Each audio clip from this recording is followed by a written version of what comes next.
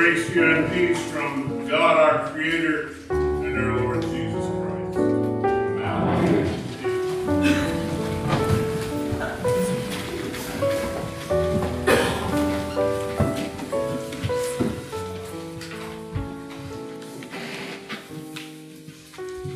Pray with me. May the words of my mouth and meditations of my heart be acceptable in your sight, O my rock and my redeemer.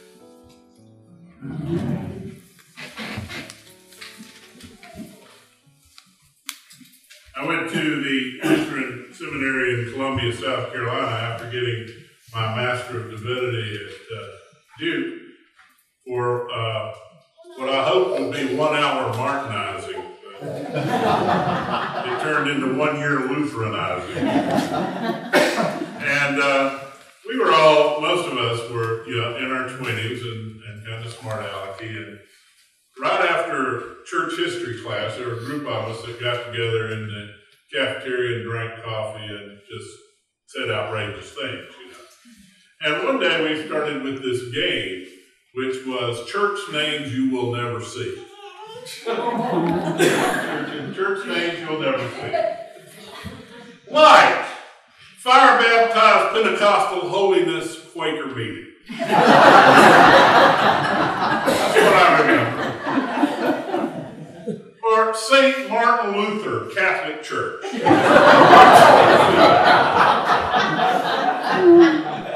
had a lot of fun with that, and some 15, 20 years later, when we were living in Nashville, Tennessee, I drove my older son frequently to school at middle school, at John Early Middle School, and I drove right by Tennessee State University. And across the street from Tennessee State University was a large church which had the largest church sign with the longest name I've ever seen. This was not a sign where they changed messages. This was a stone sign, and this name was in metal letters, burnished metal. This was permanent. This was the name of that church. The house of the Lord, which is the church of the living God, the pillar and ground of the truth, without controversy, Incorporated. Incorporated was on the sign. Now, the Incorporated is funny, but the without controversy? Who ever heard of a church without controversy?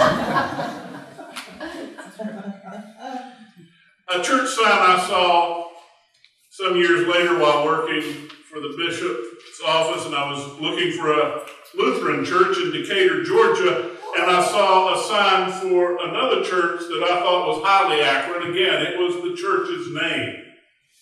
It was Free for All Baptist Church. Now, I know what the theology behind that is. It's a very gracious invitation. It's the church is open to all. God's grace is free for all. But what do we think of when we hear free for all?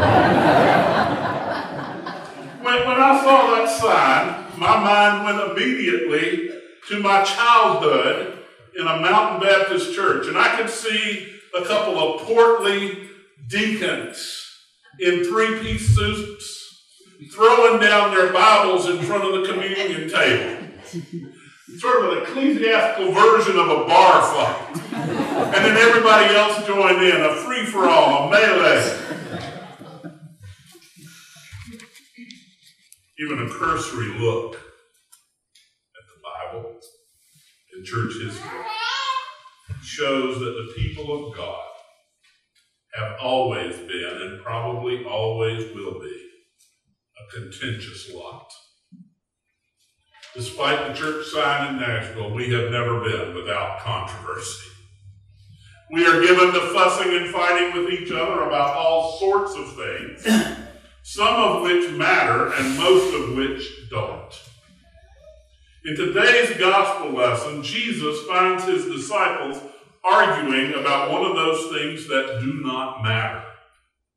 Not in the family of God, anyway. They have been fussing and fighting amongst themselves over which one of them is the greatest.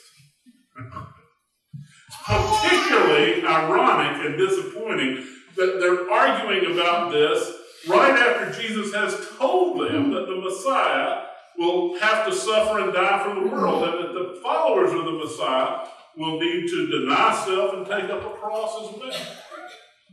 He just said that.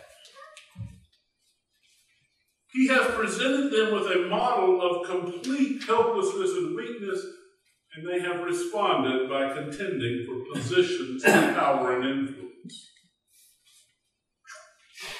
They simply don't get it. In his commentary on Mark, the Gospel of Mark, Anglican bishop and New Testament scholar Tom Wright points out that at the time of Jesus, not every one of the Jews believed that God would send the Messiah. It was a minority opinion that God was going to send the Messiah.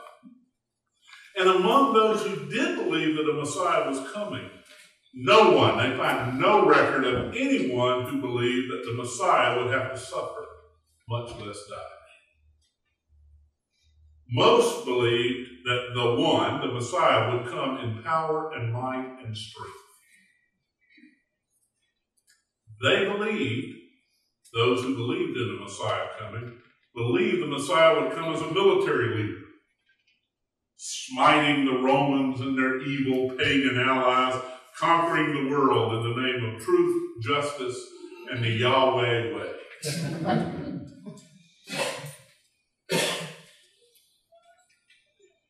So when Jesus said in verse 31, the Son of Man is to be betrayed into human hands, and they will kill him, and 3 days after being killed, he will rise again. It was so totally different from anything they had ever thought about the Messiah. If they heard his words, they certainly did not hear his meaning. Now they had figured out that Jesus was the Messiah. Remember, thou art the Messiah, Peter said. But instead of thinking about service, they were trying to sort out their positions of importance in the new administration. Jesus overheard their argument. I noticed the way he reminds me, I started to say of a Southern mama. Let me just be truthful. Reminds me of my mom. There were 5 of us. There was all kinds of fussing and fighting going on. She knew what we were doing, but she would very innocently say, "What were y'all talking about?" He already knew, didn't he? Well, at least they had enough understanding of what they should be thinking or doing to be ashamed and be quiet. No one even tried to answer him. Could it be that looking into Jesus' face, it began to dawn on them just how wrong they were and just how far they had strayed from the path that Jesus had called upon them to follow? At this point, I imagine Jesus taking a deep breath, sighing, and with a somewhat forced smile saying, "Come here, y'all. Sit down. Let's talk. Let me see if I can find a better way to explain this to you." He then proceeded to tell them that whoever wants to be first must be last and a servant of everyone. This great reversal is consistent with many other things Jesus has said over and over throughout the Gospels about how in the kingdom of God things are almost always the mirror opposite of how they are in the world. At this point, looking at their blank faces and realizing they still weren't getting it, Jesus did a monumentally important thing in the history of the church. There, on the spot, Jesus invented the children's sermon. Complete with an actual child as the object in his object lesson. Jesus and the disciples had been followed by a big crowd. They had come in off the street into a room. He was just talking to them, took them aside. This room had windows that had no glass, nothing in the doorways, had nothing in them. And people were gathered around looking in. So Jesus just got up and walked over to the window and leaned out and looked at the woman and said, "May I borrow your child for a moment?" Took the child back in and sat down and put the child on his lap and said, "Whoever welcomes one such child in my name welcomes me, and whoever welcomes me welcomes not me, but the one who sent me." Now, when we hear that he took a child and put it on his lap, we go, "Oh, how cute. Isn't that sweet? Jesus loves little children." You know what they heard? They said, "What? That's crazy." See, with these words, Jesus proclaimed the ultimate great reversal. In the ancient world, children were symbols of powerlessness. Outside of kind of normal parental affection, children were almost literally nothing. Even parental affection didn't count for much in some parts of the culture. Remember, they were a part of the Greco-Roman world. And then New Testament scholar Peter Marty says, in the Greco-Roman world, a father could punish, sell, pawn off, or even kill his own child. There are extemporaneous records of Roman soldiers riding home to their pregnant wives saying, "If it's a boy, name him Lucas. If it's a girl, take her outside the city gates and leave her." And he had the right to do that.